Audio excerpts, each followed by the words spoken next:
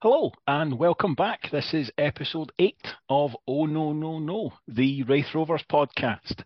And we are, of course, here to talk about Saturday's Fife Derby as the Rovers welcome Dunfermline to town. I am once again your host, I'm Duncan Cameron, and joining me on the panel tonight, we have, back in his pulpit and bestowing wisdom on his parishioners, it's John Greer. John, how are you? I'm good. I'm glad to be back. Fantastic. Now, the Dutch gave us Manny Duku and we gave them Scott Fleming. I think we definitely know that we get the bum end of that deal. Scott, how are you? Good God, if I'm getting referred to him, I'm all right. Cheers. Magic. She's making the main stand cool again. It's Christina Beattie. How are you, Christina? I'm good, thank you. Fantastic. He's here to teach us a thing or two. It's Blair Hopcroft. How are you, Blair? Very well, mate. Thank you. Fantastic. And of course, Kirkcaldy's answer to Adam Buxton. It's the podcat-in-chief. It's Robbie Weir. How are you, Robbie? I'm fine, but I do not get that reference. No worries, you won't be the only one. So, after an unexpected week off, the Rovers welcome 7th place Dunfermline, coming off the back of 2 defeats in a row for the first time since James McPake has been in charge over there. So, with that in mind, are you filled with optimism for this one, Blair? I mean, it's a Fife Derby, so no. I am, to be fair, in the sense that I feel like this team's different. I feel like we've mentioned it a few times. I think we deal with things differently. We don't have the same panic that sets in about us, but I still have the same panic that sets in about me. So yeah, nervous but excited. Yeah, I've always preferred away derbies more than home derbies just because of the weight of expectation. I find it more enjoyable to go away and not be quite so worried about it. Christina, how about you? I know you're the resident rampant optimist, so how are you feeling? Very optimistic. Although I normally go for a 3-0 or a 4-0, but I think it's probably going to be maybe like a 3-2 or a 4-2 this week. I thought you were going to say 6 or 7. Yeah, I do think we're going to concede this week. Probably 1 or 2. But I'm just really looking forward to the atmosphere. I mean, the ticket sales look great, and I just love the atmosphere of Dunfermline and Wraith anyway. So yeah, really looking forward to it. I don't know whether I'm going to be so optimistic to say it's going to be another Lewis one hat trick, but definitely it'll be a good game, and I definitely think we're going to win. Yeah, definitely. John, what about you? How are you feeling about this one? Well, I'm a wee bit like Blair. It's a Fife derby, so but I think I am quite confident. I looked at their team twice. We've played them, and to be quite honest, I'm not even sure that I would pick one of their players to be in their team. But it's a Fife derby, so let's hope we just go and do the business. Yeah, definitely. Robbie, what about you? Initial thoughts for this one? Relatively optimistic. The Fife derbies always tend to be quite a tight game, with the 2 exceptions of the 4-1 that they beat us at East End and the 5-1 spanking that we gave them at Starks in the COVID season. Both teams have knocked out their injury issues. I mean, you can see that looking across the board. But yeah, just generally, I feel like we've got the better squad, and I hope that we absolutely pump them. And derbies are destined for sound bites and people to look back and be like, he's made a cunt of it. But, you know, it's just very, very hopeful, is what I would say. Yeah, definitely. I mean, there's a couple of half-decent players in there, but I'm kind of the same as you, John. When I start looking through that squad, I'm surprised they didn't do more business in the summer. But in terms of initial thoughts, Scott, round us off. What were you been thinking in the run-up to this one? Kind of like the rest of you, I'm fairly confident going into it, just with our home record this season, and just Dunfermline haven't been they've been pretty inconsistent this season as well. And well, they've obviously got back-to-back defeats, but even earlier than that, it was like 1-1, draw 1, win 1, lose 1. So it's you kind of don't know what you're getting for them yet. But to be fair, I think I'm expecting us to get a good result. And well, I suppose that's the old thing. Derby games means that form goes out the window. But I'm looking forward to it, even though I'm gutted I'm not getting to be there. But that should be a good game. Yeah, definitely. I think by the sounds of it, I mean, by the time this episode goes out, the South Stand could be sold out. I think there was only about 100 tickets left or something like that last time I saw. So that's very good. I mean, it's Thursday night as we record, so still plenty of time. Might be running out of space in the main stand as well by the time we get to kick off, which is very nice to see for a middle of the season league game. In terms of the Rover side that's going to actually start this one, the excellent folks at Wraith TV put up their usual pre-match interview with Ian Murray earlier on today. Not the best of news, in as much as it sounds like Ian Hamilton. Sorry. Definitely not getting it. He's definitely not getting it by. Jack Hamilton and Nathan called Ian. Sorry. Ian Latto. mind's Ian like Latto's going to get a completely game for us. Keith Watson. Keith Watson, thank you. That is exactly who I was looking for. Fucking hell, we can't even remember the Dunfermline players, but then when we get to the point that we can't even remember our own players, this is when we're toiling Duncan. I have a real mental block on Keith Watson's first name. I nearly forgot it again there. There was probably like 2 episodes ago at one point I just only referred to him as Watson because I can never remember what his bloody name is. Anyway, that's not the point. The point is he hasn't trained. So there's certainly no chance we'll see either of those two. And Dylan Easton, I mean, it sounds slightly more positive for Dylan Easton. That we talked last time that could have been a bit of a disaster scenario, but he this one might come too soon for him, but it sounds like he's not too far away.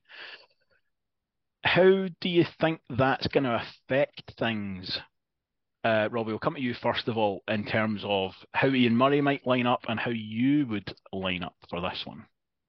I'm not even going to try and line up, which is not exactly great content, but it's just so hard to say because the news that we've had about injuries before, it's just been very inconsistent in terms of getting told that people are a couple of weeks back or are going to be back soon, and then they're still out. And that's been rumbling on for a little bit, but you can understand why it's done. It keeps people on their toes, and just very hard to predict how it's going to be. But also as well, we don't know, not that we should be paying them too much attention per such, how Dunfermline are going to line up. They're saying that Kyle Benedictus is touch and go, and a lot of their fans were slaughtering the boy Breen, I noticed last week, I think.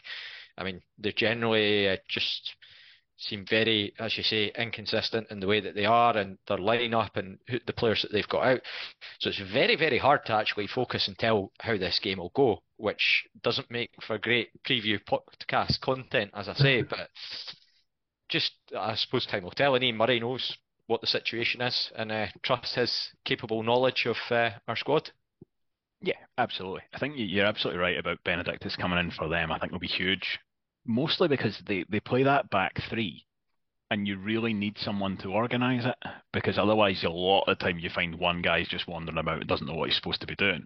And that's obviously what Benedictus does for them. But to your first point there about Ian Murray, you're right, he doesn't tend to make kind of big wholesale changes based on his opposition, because if you were going to do that, his time to do that would be when faced up with someone playing a back three, but he didn't for either the first 2 derbies, so I wouldn't expect a hugely changed team for this one. Blair, what about you? How are you thinking about the lineup? Well, yeah, I mean, in terms of the injury news, I mean, Dylan Easton is a massive loss for any team, but I feel like for us, and this might come back to bite me hugely, I feel like for us it's kind of not as big a loss because it's the one area of the pitch that we've got options. Like there's more options there. Keith Watson's more of a miss for me. I think it's interesting you're talking about Kyle Benedictus. If you'd said this time last season that we were going to play a back three and Benny was going to be organising it, I don't think there'd be many Rovers fans who would be too excited about it. I certainly don't think there was many Rovers fans were hugely disappointed to see him go when he went. I think his kind of time had come. He'd been a good servant. I mean, and again, I really liked him, but I think it's really interesting how much they rely on him and how big he is for them. I think it says a little bit about where they're at. But I think it'll be really interesting at the weekend just to see how we line up in the kind of at the back more than anything else. I think it'll be, it's that same thing we spoke about a couple of weeks ago. If Brown plays centre half, does he just play Byrne on his own in the midfield? Does he drop Stanton deeper? That's maybe more of an issue now if you also don't have Easton further forward. But you maybe need Stanton further forward to kind of drive us on a little bit. There's definitely decisions to be made, but it's going to be one of those, I feel like, where it all hinges at the back and then it ripples through the entire kind of side. But I think it's going to all stem from the centre half. I think the one thing that we can take a big bit of confidence out of that was the performance against Dundee United and the way that Scott Brown was in that game. If we played them after the Airdrie game, I think you probably would have been like, oh fuck. Whereas now it's a bit like, actually, he's played against Tony Watt, and I don't. Again, this is probably going to get clipped to fuck if it goes tits up, but I don't feel that Craig Whiting's as good as Tony Watt in terms of technical ability. Certainly not as good as Louis Moult. And I don't think those are particularly bold statements to make. I think most people in the division would agree with that, probably Dunfermline fans as well. But at the same time, yeah, I feel that had we gone into that game having not had the Dundee United one behind us, then it would have been a very different situation. But because of that, I think we should take a lot of confidence from it. Thought it was interesting. I think it was in his 500 days interview. Ian Murray mentioned that his decision to play Scott Brown at centre half rather than Adam Masson when he needed to drop someone in was predominantly an attacking decision. That was really, he thought that by doing that, the Rovers were better able to actually take the game to the opposition. So for that reason alone, I would expect that to continue. And I don't think it's any slight on Adam Masson at all, but the logic checks out that Scott Brown's better able to step out. He's a better passer of the ball. He can get the ball forward quicker than you would probably get from Adam Masson. And yeah, so I think we'll still see that kind of on the front foot from the Rovers. So that for me is the way that I see it. I think it will still be Scott Brown in the back four, and then Sean Byrne will nominally be the only sort of holding midfielder. But as you say, Blair, it's a question of how much additional work does Sam Stanton then end up doing. Yeah. Scott, how do you feel about that kind of midfield piece and Stanton? I'm going to let Christina come in about Sam Stanton in a second, but Sam Stanton having to almost give up a little bit to do the extra work coming backwards.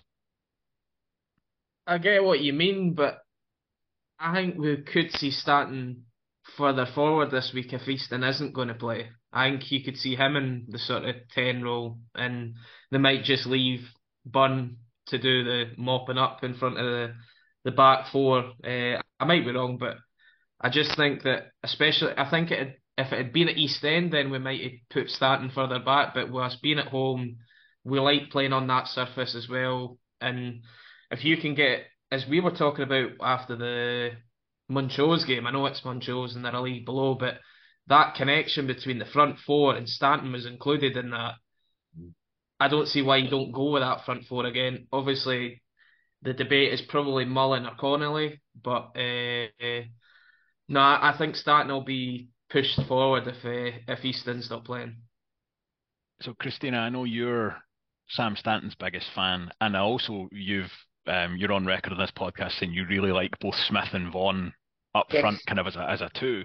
So presumably that's what you're hoping for on Saturday, just that, as Scott says, kind of all out attack on that front. Yes, that would be my ideal scenario on Saturday. I really like Lewis Vaughan and Callum Smith, and I think you cannot have a derby without Lewis Vaughan, especially against Dunfermline. So Stanton, I feel like, yeah, I mean, I think he's great wherever he plays, because he's the best player in the championship, which has been now put on record. It's been taken to people, and yeah, the vote was cast, and he's the best player in the championship. So I think as long as we've got him, listen, Dylan Easton's brilliant, and he definitely will be a loss. You are going to feel a loss if Dylan Easton's not there. But Sam Stanton is just so reliable, and I think he'll make up for any gaps. And is Ewan Murray back? Will he be back? Yeah, I I think believe so. Yeah. Yeah, he was one of the fitness bug ones, I think. All right. Or Okay. sickness So bugs even. yeah, I'd like to see him back as well because I think he's really good. Definitely. And John, I want to hear your thoughts just generally about the side, but I'd also like to hear specifically about the point Scott mentioned there, because for me, I think it's the biggest question over like an individual position. Aidan Connolly got 90 minutes against Montrose, and now he's had an extra weekend to kind of reset. Would you be pitching him in from the start here, or is Josh Mullen keeping his place, or are you finding a way to fit them both? What do you think? I think if Dylan Easton's missing, I would be playing Aidan Connolly. I think he's quite hungry. He'll be desperate to show what he could do. Obviously, he's playing. It'd be coming up against one of his former teams as well, which is never a bad thing in a derby. Um, and it was quite interesting that both him and Josh Mullen actually were suffering from the the Delhi Belly as well for the Montrose game. And I don't know if anybody noticed when Josh Mullen scored his goal, Liam Dick made some reference to him pooing himself. Did you see that in the celebrations after the goal? So, and I do know, having spoken to Aidan Connolly after the game, he was suffering. So I think that was probably a 85% Aidan Connolly that played that day. And I think you guys touched on it on an earlier podcast. I think Blair, you mentioned the fact that we'd kind of forgotten that Aidan Connolly has been our main man for goals and setting things up for the last two seasons. To see a fit Aidan Connolly back in the team would be a great thing. So maybe this is the opportunity to start him. Yeah. I think so. Personally, I think it was Ian Latto was particularly kind of passionate making that point about Aidan Connolly as well, and he kind of convinced me as much as anything else as he made that argument. Duncan, and I think, can I just say, if he comes into the team, sets up two goals, scores two goals, I think next week I'll undoubtedly say that he'd be the best player in the championship. I think I would delete that quote, and I think we would get a resounding response. Without question, he would be. fair play, yeah. Christina's still silent though. She's no budging. No. Like, I feel like we just need to let it lie. We've confirmed it. It's Sam Stanton. We'll just move on. Everybody else can keep trying. Isn't it amazing that we've got two such good players in our team as Stanton and Easton, with Easton just slightly ahead of him? But Well, that was. I mean, it was like the I can't even remember what game it was now. Was it possibly it was a Dundee United game, and we were picking man of the match, and we each picked a different player at that forward unit, because I think that was also the same week that Scott McGill got into the team of the week, was it not? Aye. No, that was the Montrose game, wasn't it? It was the Montrose game, yeah. We all picked a different man of the match, and somebody else got in the team of the week. I think Kev Dabrowski was team of the week for that one. Was it? Yeah. Yeah. But yeah, it's a good point in that and I think to a large degree it's that forward unit bringing the best out of each other, in large part, which, fingers crossed it continues. Is even the guys that we're not really mentioning in this same argument, it's Callum Smith, Lewis Vaughan, who both had excellent seasons and are absolutely excellent players in their own right. So it does it does hopefully bode well for Saturday, as you say. Dunfermline seem to really they get beat 3-0 by Partick Thistle, but then they seem to actually, if anything, play worse against Ayr United. They only get beat 1-0, but by all accounts, first half they were terrible and really should have been hammered. But it's one of these where, as you say, Scott, it's a derby, it's very different. You're always at risk of a backlash, but they are really kind of hamstrung by their injuries. You look at their players that they've got. That, I mean, Lewis McCann's excellent for the championship. There's no kind of getting away from that. But you go beyond it, there's not a lot to Can I just fear say in that. that Kane Ritchie Hosler lad that's out injured, he's played like one game this season. By the way their fans talk about him, you think that he must be like Iron Robin reincarnated in a footballing body, because he just seems to get better and better every single week that he doesn't play. And you're thinking, can he be that good? Like, realistically. But again, he'll probably come back at New Year and tear us a new one or something daft. But I think the point that I would say is that what's interesting is you look back historically in the derbies, and I think Dunfermline have always been seen as sort of the team that played the more attacking football. And under John McGlynn in his first spell in particular, we were seen as very direct and just kick and rush almost. The tables have totally turned on that in the last few years. Like, we've been the far more aggressive attacking team. We might not have been successful in some of the derbies, particularly the season that Dunfermline went down. But yeah, like you consider like the players that we've got. And it is interesting talking about sort of the number 10, the 10 issue that we've sort of got in terms of people like Easton, Vaughan, Stanton, even Smith being able to play. The depth that we've got in there, you just think back to all those years where we didn't have the depth in those positions, where we didn't have sort of almost like Maverick Flair type players.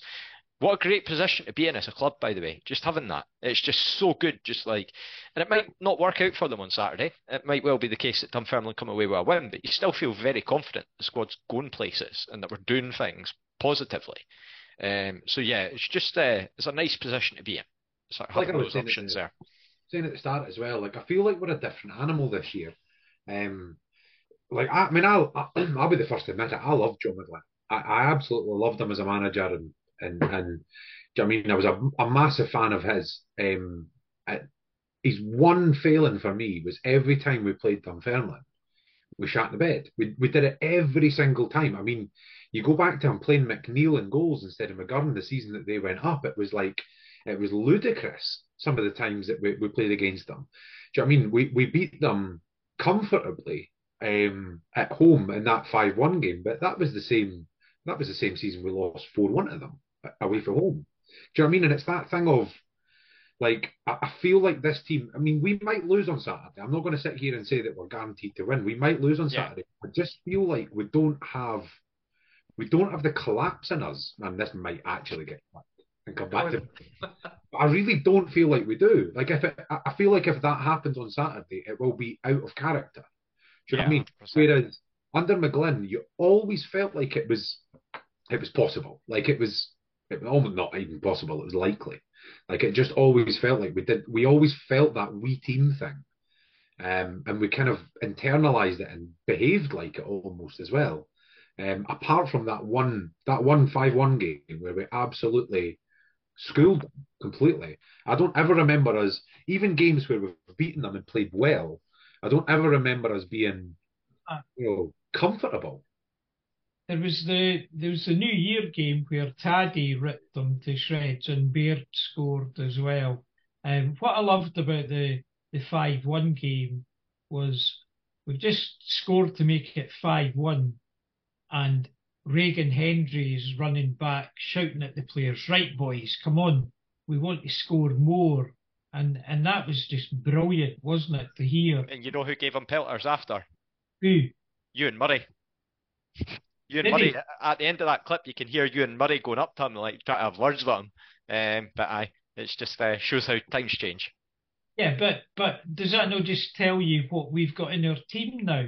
You know, I think earlier in the season I said that we're more resilient, and that's what it's about. There's a better unity about us. We've got guys in there that I think you guys have all mentioned that have won this league before, and you know they know what it's about. But having Ewan Murray in our teams, has been a great thing to have, isn't it? Him coming back. Absolutely. Just totally agree. to your point there, Blair, about it doesn't really feel like this team's got a collapse in them. I agree with you, and I think I'm willing to share that burden when we get turned over at the weekend.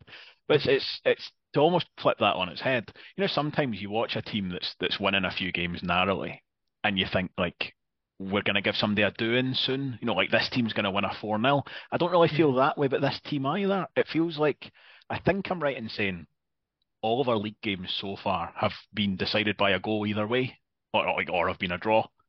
So we've not shipped a couple, but we've not scored a couple either.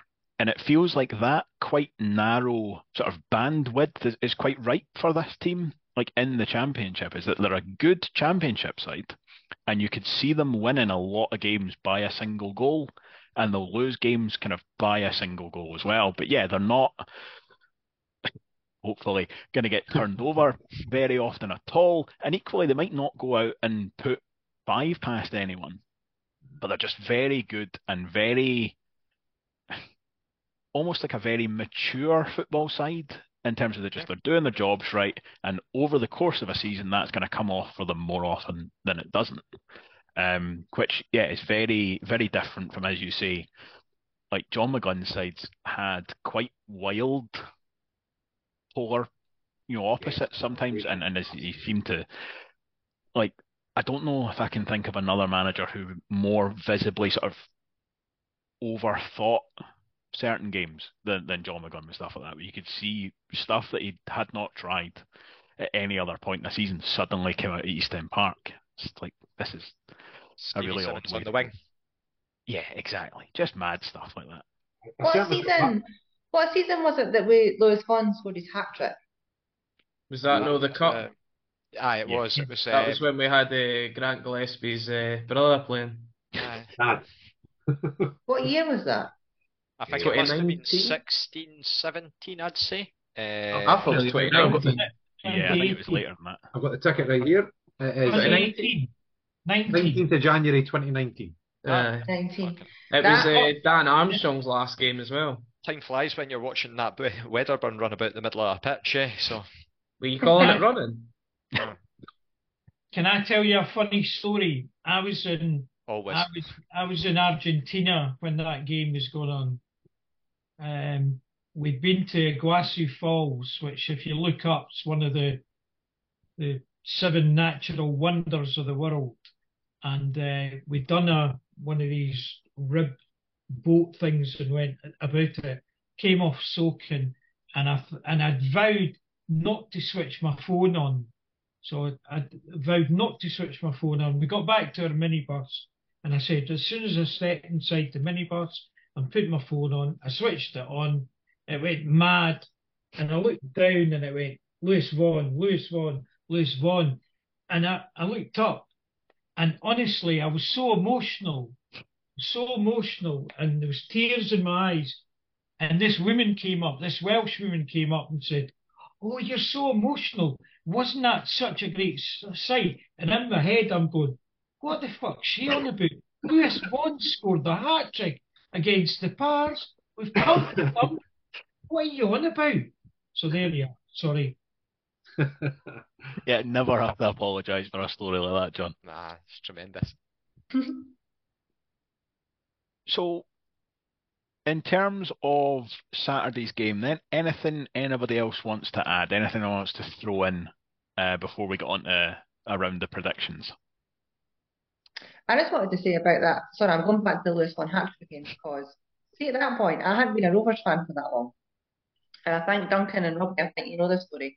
But when the very first Rovers game I ever came to, I came with a friend and we got relegated back into League One. And it was a really horrible day. It was raining. Everybody was like raging. I remember the fans, I just looked around me and everybody was shouting and swearing. And my friend was like, that was horrific. I am never going there again. And I was like, that was amazing. I'm going back. So that was my first ever game. And then not long after that, I kind of then was like, I'm really going to dedicate to this. I'm going to buy a season ticket.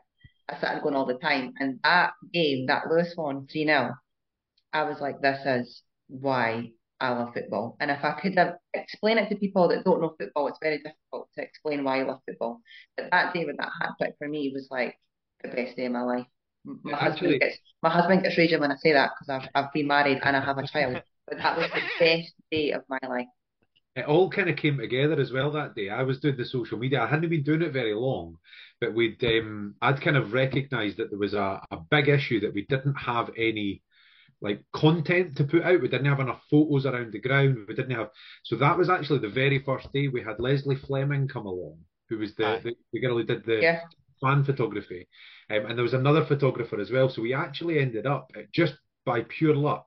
It was the very first day that we tried it, and we got all these amazing. So all the photos around the ground of the fans, almost all of them are from that day because everybody was smiling. It was pretty much the only week for a wee while where everybody was just so happy. It was a cracking day. It was Absolutely amazing. cracking. Watching that North Stand empty with about 10 minutes to go, that was glorious. And you know what's awful? I missed that day because it was my dad's birthday. I had to go down to a meal, which my sister, who lives in Coldstream, decided to book in the Borders, and I was fucking fizzing, fucking fizzing.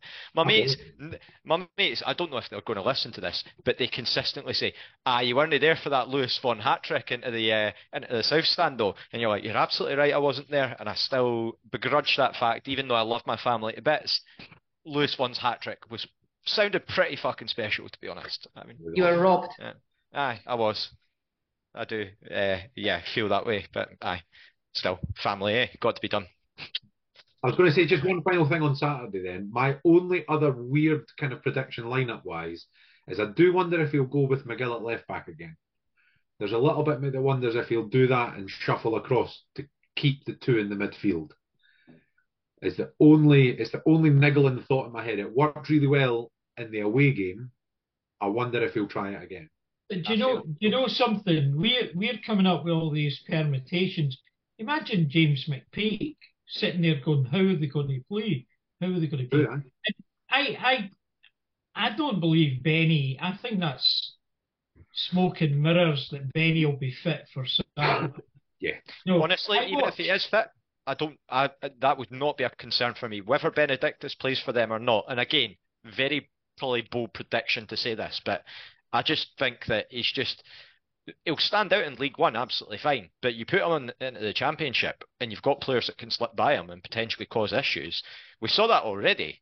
The first derby, or the second derby technically, when he made the fuck up at the back and Sam Stanton got in and it should have been 2-0. Like, he's not a... Yeah, it should have been. What did Sam do there? Can you imagine though? Can you imagine if Benny plays on Saturday and gets sent off? I said that earlier this season that I fancy Benny for a sending off in one of the derbies. Like, it used to be horrendous for them at Falkirk. Like, it was literally every away game at Falkirk he would get sent off. There was like literally 3 or 4 that happened.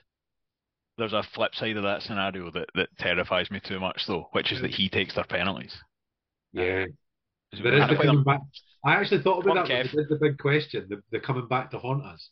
I thought, actually, is this a premonition that we're getting Benny coming back to start? I thought before the season started and we drew them in the League Cup, I was thinking, we've got to play them 5 times. Are we getting through 5 games without giving away a penalty? But I mean, we're not giving away a penalty yet. And we've not seen a goal in the final 15 minutes of a game as well. Which is... But I think that's a really interesting question, Blair, in terms of will he put McGill back in? So my feeling is that he won't, purely because he hasn't done it since. It would be a very kind of McGlynn-esque move to then go back to that. And I think if it would be more likely if we were in poor form and they weren't, or even if it was an away game. But I think with the way the cards have fallen before this one, I suspect he'll keep it the same based on his own justification that Scott Brown, the defence, is actually more of an attacking move. And yeah, John, to your point, I think you're absolutely right. And I don't think James McPake, to be fair, is the kind of manager who goes out and looks at his opposition and kind of picks his own team to suit. I think he's quite wedded to his own system. But in terms of how he's going to actually... Say that again? I'm saying, do you mean void of ideas? He's void of. Uh, I think he's got loads of ideas. I just think most of them are troublesome and I'm potentially just offensive. stirring the pot. As long as you're not a student trying to enjoy a night out, I'm sure he's perfectly pleasant. Anyway, let's move on from that because I don't want to get abusive text from him after his team gets beat either. Predictions, please, Christina. I think we had yours already, but let's pin you down just to one. So, what do you think? Full time score on Saturday. I'm going to go 4-2 Rovers. Excellent, Robbie. How are you feeling about it? You know my prediction already. It was 2-0 for the Rovers. Excellent, Scott. How about you? I just can't see it being high scoring. I know we've had 5-1s and 4-1s in recent seasons, but if you're going by the usual, it's usually a 2-1 or a 1-0 or something. But I'm confident that we'll get a win, so I'll say we'll get it 2-1. Blair, how about you? 1-0 Rovers. John? I'm with Scott. I think it'll be 3-1 to the Rovers. All right, well, I tell you, I'm going to go for a 1-0 Rovers as well, just based on that kind of the way these games have been going. They've been tight so far, but fingers crossed for a 6-0 because that would be good fun. So I tell you what, let's just have a quick chat then. I mentioned it already earlier in the week. Davy Hancock sat down with Ian Murray, put out a very comprehensive run through of kind of his first 500 days in the job. It was a very interesting interview, actually. Just kind of the first half was a bit about kind of the time that it's had, and then the second half was just a bit more about kind of Ian Murray as a person. But we're not going to sit here and just replay something that you can watch elsewhere. I want to just talk more generally about Ian Murray's time in charge. I suppose naturally it'll contrast with John McGlynn, like we've mentioned already, but just generally, Robbie, we'll start with you. How do you feel about kind of Ian Murray, how he's got on so far, and potentially where he might go from here? Yeah, so last season I think he did the best with what he had available to him, and that was not having a lot available to him, whether it was through injuries or just the lack of finance to be able to go out and buy players this season. It's been touched on by himself. It's been touched on again by other fans like Blair tonight, saying we're a bit of a different animal this season. We've got a bit more to us about in our squad. So yeah, I just think that he just comes across as a really down-to-earth guy, just very, very pleasant to listen to. Seems to be doing a really good job, and happy with how things have been. He's given us some memorable results so far. He doesn't shy away from any sort of questions or any sort of opportunities, and that comes both with being with Rovers and going away from Rovers as well. He's always made like no qualms about the fact that if opportunities come up, that he might go. And I think you've got to respect that. That if he did get an opportunity to potentially move on, then he might go for it. But yeah, he doesn't shy away from that, which is good. So yeah, I feel it's been an improvement, and I think at the time it came that we needed that change from after John McGlynn and everything that happened under the old regime in that final season. A change was needed, and he's been perfect. And his ethos just seems to be about just improving the squad, improving the sort of the club itself, and in turn seeing Kirkcaldy improve, which I think everyone can get behind that message. I feel like there's a lot of self-deprecation, and I've been bad for it. In terms of like the local area before, but if the club can act as sort of a sort of beacon to help out people and to offer an area that people can go to, then I'm all for it. So yeah. Excellent. And Christina, how do you feel about the gaffer and the job he's done so far? I couldn't say it any better than Robbie just said it. I think he's fantastic. I've only had 2 Rovers managers that I know before Ian Murray, who were Barry Smith and John McGlynn. So for me, it's just all about Ian Murray's manner, I would say. I like his calm presence. I like the way he talks. I've spoken to him a couple of times out with the football, and I feel like he just is a very normal guy, very down to earth. And I don't know, I always feel like we're very safe with him. Whenever I listen to him in an interview, no matter how bad the game's been, no matter how good the game's been, he's always on an even keel. He doesn't get caught up in it all. So yeah, I just think he's a lovely, lovely guy. again, totally agree with Robbie about it. I think we got him at the right time. He's been great for the club. And I love his whole ethos about it being not just about football, it's about Kirkcaldy as a community, which is amazing. So I hope that continues long after he's gone. I hope it's like his little legacy to the club. Yeah, definitely. There was an interesting thing that he said right at the start of that interview with Davey, where he said that he feels like sometimes it takes time for other people to warm to him. So he was talking about, I think, specifically about the people he works with within the football club, and I thought that was quite surprising, almost. Like, all right, he's not exactly Mister sort of laugh a minute, like everybody's best pal kind of guy, but he seems like as you say, he seems like a lovely guy. Um, so I was a little bit surprised, almost, that he said that about himself. But I agree with everything you've said there. It's something that I can't remember if I said it on here or in my very brief appearance on the radio, but I remember saying to someone that I feel like the new board were quite lucky that Ian Murray was the manager who was already in place, because he seems to me like the kind of manager you would want for the kind of thing that they're doing, which, as you say, he's very level-headed, he's very calm. He seems, to your point, Robbie, that like he's ambitious, but he's ambitious on a personal level. He doesn't seem to me like the kind of guy who's going to go and start asking the board to tear budgets up to get him an extra loanee from Fulham's under 23s with, X amount of games to go or anything like that. So, I think it's a valid point as well to say that because of his experience in Norway, he's been open to having that sort of John Potter come in as the technical director. And can you imagine another manager? Like, I don't know obviously what John McGlynn's like as a person, because I've spent about like maybe an hour in his company. But like, can you imagine it was the case of John McGlynn saying to him, "Oh, by the way, we've got John Potter coming in, he'll take over some of your responsibilities," like a man that's just known as a workaholic.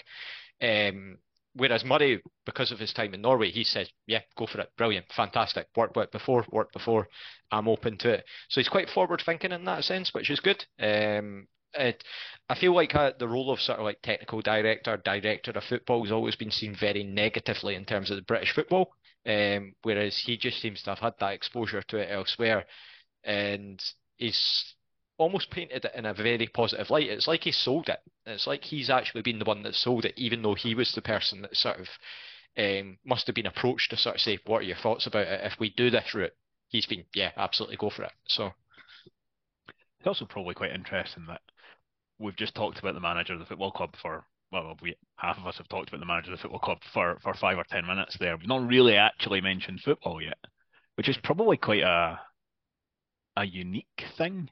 But the fact we're talking about him in very positive terms, but just generally about how he's representing the football club, rather than just complaining about the fact that he brings everybody back for corners, or whatever else you might want to complain about. So Blair, give us your thoughts on Ian Murray, including if you don't like that he brings everybody back for corners. I really don't, actually. Yeah, I'd agree with everything you've said. I think he was exactly the manager that the board needed. I think he fits that mould. He kind of sells it. Managers always talk about community, and they talk about the local town and all the rest of it. I don't know if he's just better at it or if he genuinely means it, but it comes across that way. Do you know what I mean? It sounds certainly more genuine. Footballing wise, I think he's a very different, again, kind of manager from what McGlynn was. Certainly a little bit less patient, I would say, in terms of, he's quite happy to play football, but he wants to play it in the final third rather than across the back four. So I wouldn't say it's upsetting, but there's a few teams of this year have described us as being direct, which I always think is the way we describe our growth. So it upsets me when folks say it about us. And I really don't think we are direct, but I do think that we try to play forward rather than just, needlessly holding on to possession. For in the interest of balance, there's two things that I wish he wouldn't do. And you've nailed one. So gonna just didn't bring Dylan Easton back at corners or Lewis Vaughan, because I'm not being funny. What do they offer? Because it isn't height. Just leave them up. Like, you stretch it. I've never understand why we put 11 men in the box at a corner. It frustrates the life out of me. And the second thing, and it's actually my only real criticism of, is the substitutions at times. Because sometimes it's like, it ends up reminding me of a school game where you've got all the boys on the pitch, but nobody actually knows where they're playing anymore. Do you know what I mean? It's like we've stuck on 6 forwards, and then he turns around and he realizes he's only got Liam Dick at the back now, and do you know what I mean? It's kind of, it loses all shape and it loses all kind of cohesion. Spoilers for anyone that's not seen the third Lord of the Rings film, Return of the King, but it's like watching them all at the end charging into the big orc army, just like players running forward, just like there's about nobody defending Everybody. at all. And It's then you just end up chaos. with, and then he takes one of the centre halves and tells them to go up front as well. It's just like Aye. sometimes we lose the shape a little bit too much for my liking. But no, in terms of his interviews, and again, we've spoken about John McGlynn before, but John's interviews were awful. Like they just were. He'd you wind him up and he was still flapping away 20 minutes later, kind of thing. Whereas I Can really you count? Can you count? Can you can you count? count? Can you count? I really feel with Ian Murray, he's really good at it. And just one thing before you move on, I think it's really worth noting just how lucky we are to have Davy Hancock, because those interviews are incredible. And I don't think people realise, and I'll say the same for you, Duncan. You make this presenting thing seem easy, but the having presented one myself, it's definitely not. I can promise you. But the interviewing thing is not easy, and he does such a good job of it. Yeah, it's that was something that was touched on at sort of the Volunteers Day during the summer. Like I think every table they were asked like, what does the club do well? And like number one at like every table was either Rave TV, the Community Foundation, was those sort of like two things that got flagged up. Personal experience of Davey is just like he's just absolute class act. He's continually just see since we started this, just pings off DMs, just like just where we bits and bobs, just sort of saying, yeah, this is going really well. And he's obviously got experience from back in the day with the treatment table, which was a podcast before a podcast, effectively. Podcasts weren't a thing when that was on the go, but they were doing that. So yeah, I've got nothing but good things to say about Davey and the Rafe TV crew. They're all just absolutely fantastic people, and they've been so welcoming and just, again, just a spirit of cooperation rather than competition. He knows what he's doing, and we can all work together and build a better club. So why not? I think you'd have to go a fair distance to find somebody who didn't only have good things to say about those guys. Scott, why don't you give us your thoughts on Ian Murray and the 500 days he's had so far? I mean, there's not much more else that we can say. We've pretty much covered it. I mean, he's just as the guys have said. He's so easy to listen to. Like he just such a likable guy, and then he says it so many times in his interview as well that he wants to be improving guys as human beings, not only just as footballers. And just the way that he goes about his business, you can tell that yeah, the players are just going, well, it's easy enough for him, so why can we not follow suit, sort of thing. And I mean, I don't think we've got any. Well, it's pretty certain that we don't have any like bad eggs in the dressing room this year. Whereas last year, I don't know if we did, but it just the cohesion wasn't there last year. I suppose it's probably because we were chopping and changing constantly. But no, I think he took a little bit of time to get used to just how he wanted to play last year compared to this year. He's been pretty settled right from the get-go what he wants to do. And he obviously, with the new board coming in, they basically probably went, well, we can give you what you want, just tell us what you want and John Potter will go and help you, basically. Because that was every interview was, oh yeah, the player goes, oh, I spoke to John Potter, and John Potter wouldn't leave me alone basically for 2 weeks. So that's basically what it was. So it probably was also good for Ian Murray that he got more of a break in the summer of, well, John Potter's going to do this. But no, overall, I'm happy with him. I even said it when we hired him, when we were doing the K107 show, that I'm pretty sure Graham brought it back up at the end of the season, that I said it would be manager of the season last year. Just because I thought, when I heard of how attacking he'd been at AirJ, seen him a few times, I thought it probably suits the sort of players we had. It probably came a season too early in terms of the players that we had. This season we're seeing what he can do, and yeah, let's just hope he's here for another 500 and that it continues as it's been going. Yeah, See, in absolutely. terms of the impact that has on the pitch, in terms of what Ian Murray's doing in the background as in getting a cohesive team. I mean, I've never played a game of football in my life, so I can only look at it from what it looks like to me on the pitch. But it's beautiful football to me compared to what I saw previously the last few seasons. Like this kind of football, I would really like to watch it, which is important, I think. It definitely. It takes a bit of time to get that kind of stamp that kind of impression on a team, but he's had a season now to do that, and I think we're reaping the benefits. And John, you've been very patient. I've deliberately left you till last. Why don't you give us your thoughts on Ian Murray, the man and the manager? Well, I think it's best summed up in one word, and that's progression. From the moment he came in to now, we've progressed so much. Blair, I'm with you. Initially, I didn't know what to make. We'd go a goal down, and all of a sudden he was taking off. Some of his substitutions were a bit baffling, but he seemed to have tempered that thing now. But I think the addition of John Potter, and I have to put my hands up. I did say, why are a club our size? What are we doing with a director of football? I didn't really understand what the change would be there. But as you said, Scott, I do the interviews for the programme, and every player I've spoken to, it doesn't matter whether it's Sean Byrne, Callum Smith, they've all had some interaction with John Potter in the past. At Dunfermline, they played together, and they, as you said, they've been badgered by John Potter to sign. But I think the good thing is the three of them. We've got a management team there now: Cameron, Murray, and John Potter, and they seem to be getting the best out of the players.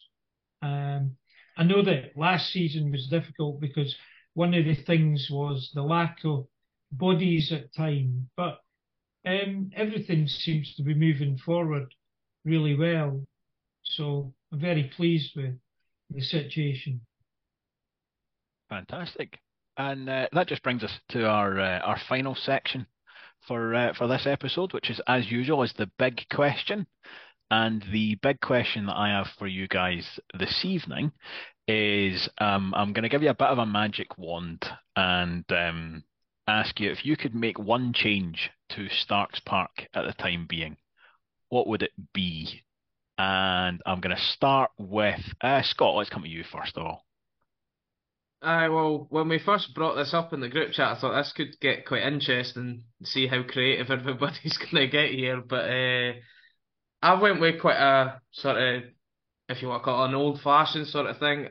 I'm obviously somebody that's only been going to the Rovers since sort of 2002, that sort of time. So obviously, I didn't see a lot of us in the 90s and stuff like that. But when I look back at 80s and 90s videos, pictures, and everything, I've spoke to my dad about it a few times as well. That I would like us to bring back or raise up the ground and get the old enclosure back in front of that main stand and have it as like a standing sort of terracing area. Just that when you look back at it then, I don't know if it would change now because obviously the south stand's completely different, but it just looked pretty cool how it was and how it was set up. People were tight right next to the pitch as well, and I just thought if you do something like that, then yeah, I think it would be pretty cool to bring that back. I'll Yeah, just jump in there, Duncan, because he's completely stolen my thunder. Thought this might happen, to be fair. Thought there would be some agreement across the panel. Yeah, I do remember. I'm obviously a tad older, and I remember Starks Park. I remember us lifting the first division trophy in the main stand and all of that. I remember the tunnel when it was a tunnel, no a set of stairs. And it's that thing of, for me, that that 9 foot drop that we have on the other side of the wee wall. I'm always waiting for a player and no realise and jump over for the ball and disappear over the wall. I would love to see that raised back up. Just, I don't know, pour a load of concrete in, bring it up, because do you know what? That's where the singing section should be. Right in that corner, right in there. Everybody wants terracing, Why would you stand on the other side? Stand in front of the main stand. You've got the south stand off to your left. You've got the singing section all cuddled into that corner. It would be tremendous. I think that's where the noise would come from. Blair, the good thing is that was the making of Wraith Rovers managers back in the day as well. You know, Frank Connor, when he was the manager, used to have running battles with people walking up there. And Yeah. when Jimmy Nicholl took over, he told a story at the Rovers Down South dinner last year where he'd just come along from Dunfermline, where he'd been a player coach looking after the reserves. He took over as the Rovers manager, and what he did was he didn't like the kit we had, so he got himself he had an old Dunfermline top, and he got a black marker pen and tried to score it out.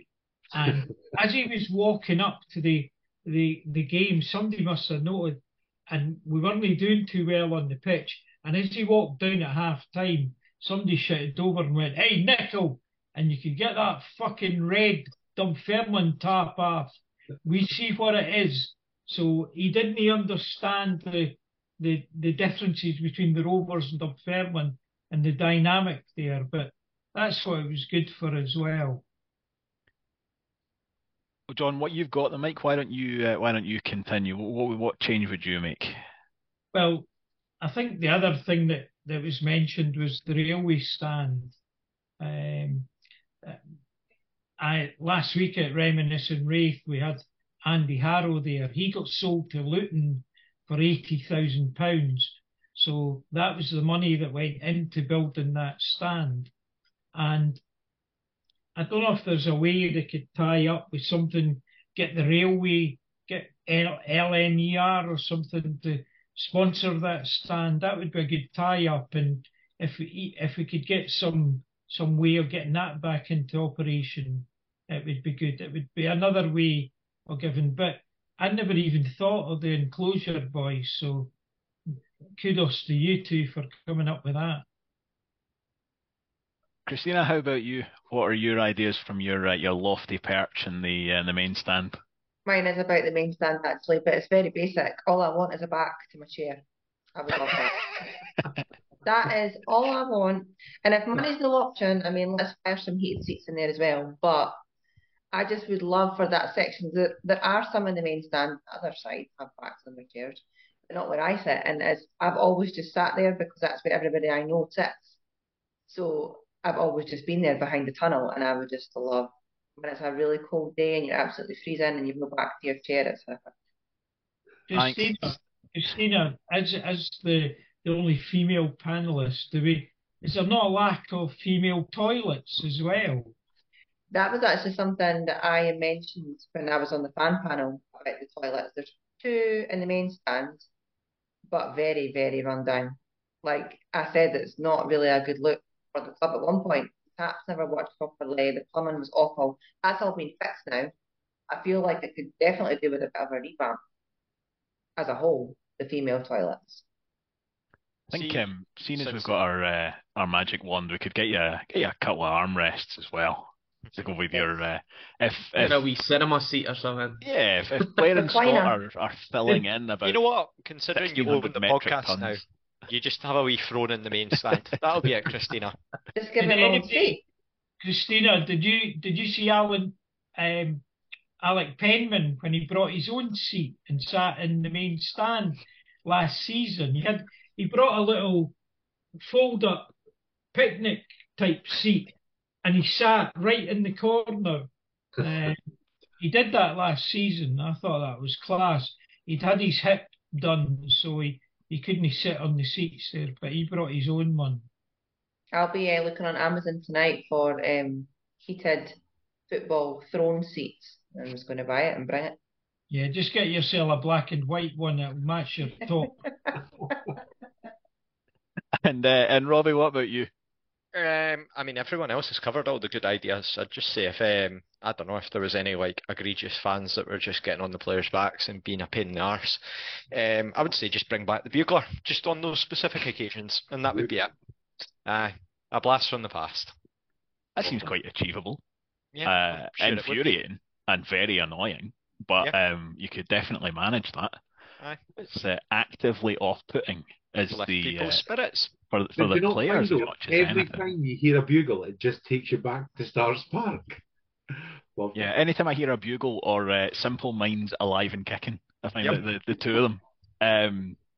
I'm going to throw my weight fully behind the getting the singing section in that sort of pocket in front of the main stand. I think that's an excellent idea. I hadn't really thought about that, but that, as you say, is a perfect home, and you've got the exact opposite problem the singing section had, where actually all the acoustics and everything would be right there. You're properly kind of penned in. So Can you imagine that behind the dugout though? How fucking chaotic would that be? That'd be great. Just like if you could get them behind the dugouts as well, that'd be.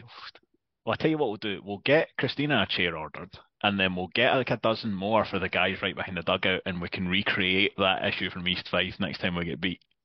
Well, I was going to say that when John talks about selling Andy Harrow to Luton and buying the railway stand, and we sold Stevie McInespie to Bolton Wanderers, and we built the north and the south stand. Like, I don't think concrete's that expensive. Do you know what I mean? I'm not sure who we'd have to ship, but like, I didn't feel like we're going to have to get rid of Dylan Easton or anything to finance this. Like, do you know what I mean? We could probably, I don't know, stick John on the transfer list or something, and that'll be enough to get us a bit of concrete for that front bit. And I You're tell you what, on If this that was note, Football Manager, John would be indispensable. indispensable. I was going to try and cut us off before John responded there, but I think actually he's managed to self-censor for once. So anyway, that is us for this evening. So thank you very much to everyone who has listened. Thank you to the panel for joining me as well. We will hopefully all have a very enjoyable afternoon on Saturday. And as always, if you are at the game on Saturday, you find that the people next to you haven't heard the podcast, haven't been listening, let us know where we are, and we will see you all on, hopefully, Sunday afternoon, where we will be reviewing, with any luck, another 3 points for the Rovers. Thanks very much. Bye-bye. Thanks for listening. On the Rovers.